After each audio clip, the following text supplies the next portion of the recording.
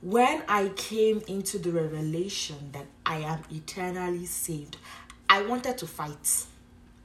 Because I have been a good girl. So you're telling me that I didn't have to be a good girl for God to eternally save me? That the only reason why I am eternally saved is because I put my faith in what Christ has said. You guys must be joking. I want